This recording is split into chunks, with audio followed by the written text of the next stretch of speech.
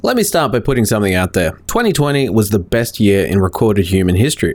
I wholeheartedly agree with that statement, and I came with sources. As we are all reminded to different degrees every single day, 2020 was the year of the COVID-19 pandemic. At the time of recording, there have been 2.74 million deaths from COVID-19, with the numbers continuing to trend upward in many parts of the globe. So many of us have lost things this year, most importantly, our loved ones. The ultimate price demanded by COVID-19 is being the cause of death for members of your family. Those 2.74 million people are not merely a statistic. Every individual who makes up those 2.74 million are mothers, fathers, grandparents, and children. This is the ultimate cost of COVID-19. We as humans have an innate biological drive to focus on what is wrong. Over billions of years of evolution by natural selection, our intelligence has evolved to give potentially dangerous stimuli much more importance than certain functions. For example, try playing piano and have someone throw a ball at your face. Your brain has to decide at that moment, what's more important, the task of playing piano that I decided to do or that ball that's about to hit me in the face? In the modern world, media companies exploit this to sell papers. Can you remember the last time you saw a headline describing a plane landing successfully or a car reaching its destination accident-free? I'm not saying for a second that 2020 hasn't been hard and there isn't racking misery at every moment across the world.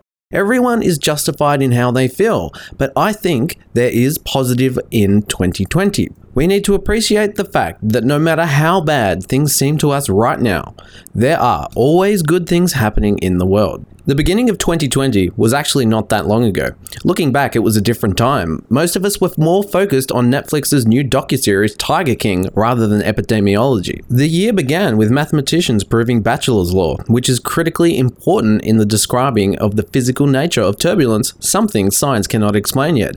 This was a taste of what was to come. The protein folding problem was solved using artificial intelligence, which is one of the most important advances in modern science, on par with the discovery of the double helix, and has the potential to change medicine as we know it. Though we were beginning to feel isolated, scientific collaboration continued. We 3D printed a functioning human heart using stem cells. Dengue fever rates in regions of Indonesia dropped by 77% after we released modified mosquitoes into the wild. It wasn't all research papers, of course. NASA announced their plan to send the first woman to the moon, engineer Christine Davis, blazing trails just like Dr. Catherine Sullivan, a former astronaut who became the first woman to reach the world's deepest point in the Mariana Trench.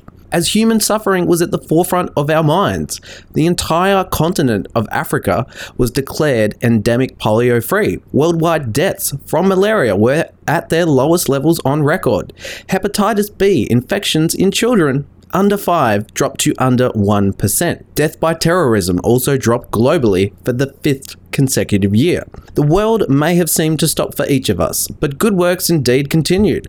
More people than ever got access to electricity for the first time, and we continued to reduce global hunger and starvation, in part by the unrelenting work of the World Food Programme, which included bringing food to 100 million people in need in 2020 alone, and was acknowledged by the winning of the 2020 Nobel Peace Prize. We continued to make progress in areas of gender equality, with a record number of female heads of state, and female parliamentary representation reached 25% globally for the first time, empowering young girls the world over. Women dying as a result of childbirth continued to fall, and health outcomes for women improved in other key areas. It was a year for the environment as well. Bank of America became the final major bank to refuse funding for Arctic oil drilling. Fossil fuel divestment accelerated, with companies beginning to see the potential economic ramifications of climate change.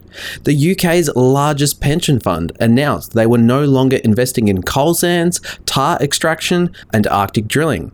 The world's largest insurance provider, Lloyd's, publicly committed to stopping new insurance cover for coal by 2022 and fossil fuels completely by 2030. Renewable energy generation surpassed coal for the first time in the US and was met with the biggest US coal energy generation drop in history.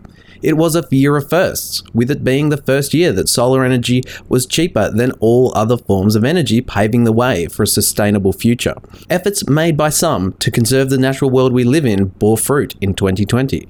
Kenya announced their elephant population has more than doubled to around 35,000 since 1989, and elephant death rate by poaching continued to fall. Elsewhere, the number of black rhinos kept up its steady growth. A species of eagle declared extinct in England showed up again, and there was even a Ugandan gorilla baby boom. I could continue, but hopefully you get my point by now. It is human nature to focus on what is wrong with the situation. We, by our very nature, want to make things better. So anything that is wrong has extra importance in our brain. Media companies know this. They know the headlines that sell papers or get clicks are the horrifying ones. With such a propensity to focus on what is bad and a constant supply of negative news, there is no surprise that people are unable to see the whole picture. The part that is getting left out is the fact that each year we are having the best year in recorded history. It is not idealism to change your perspective and get a complete picture of what is happening. Oftentimes, you need to take a step back to see the silver lining of that dark cloud you're focusing on. This does not mean that there isn't abject misery and suffering taking place across the world. Thinking like that would be the equivalent of something like watching only bad news and thinking everything in the world is bad. Though 2020 was an incredibly difficult year for so many people, it was indeed the best year in recorded human history. As Jean-Baptiste Fonseca once put so aptly, we could lament that roses have thorns or rejoice that thorns have roses.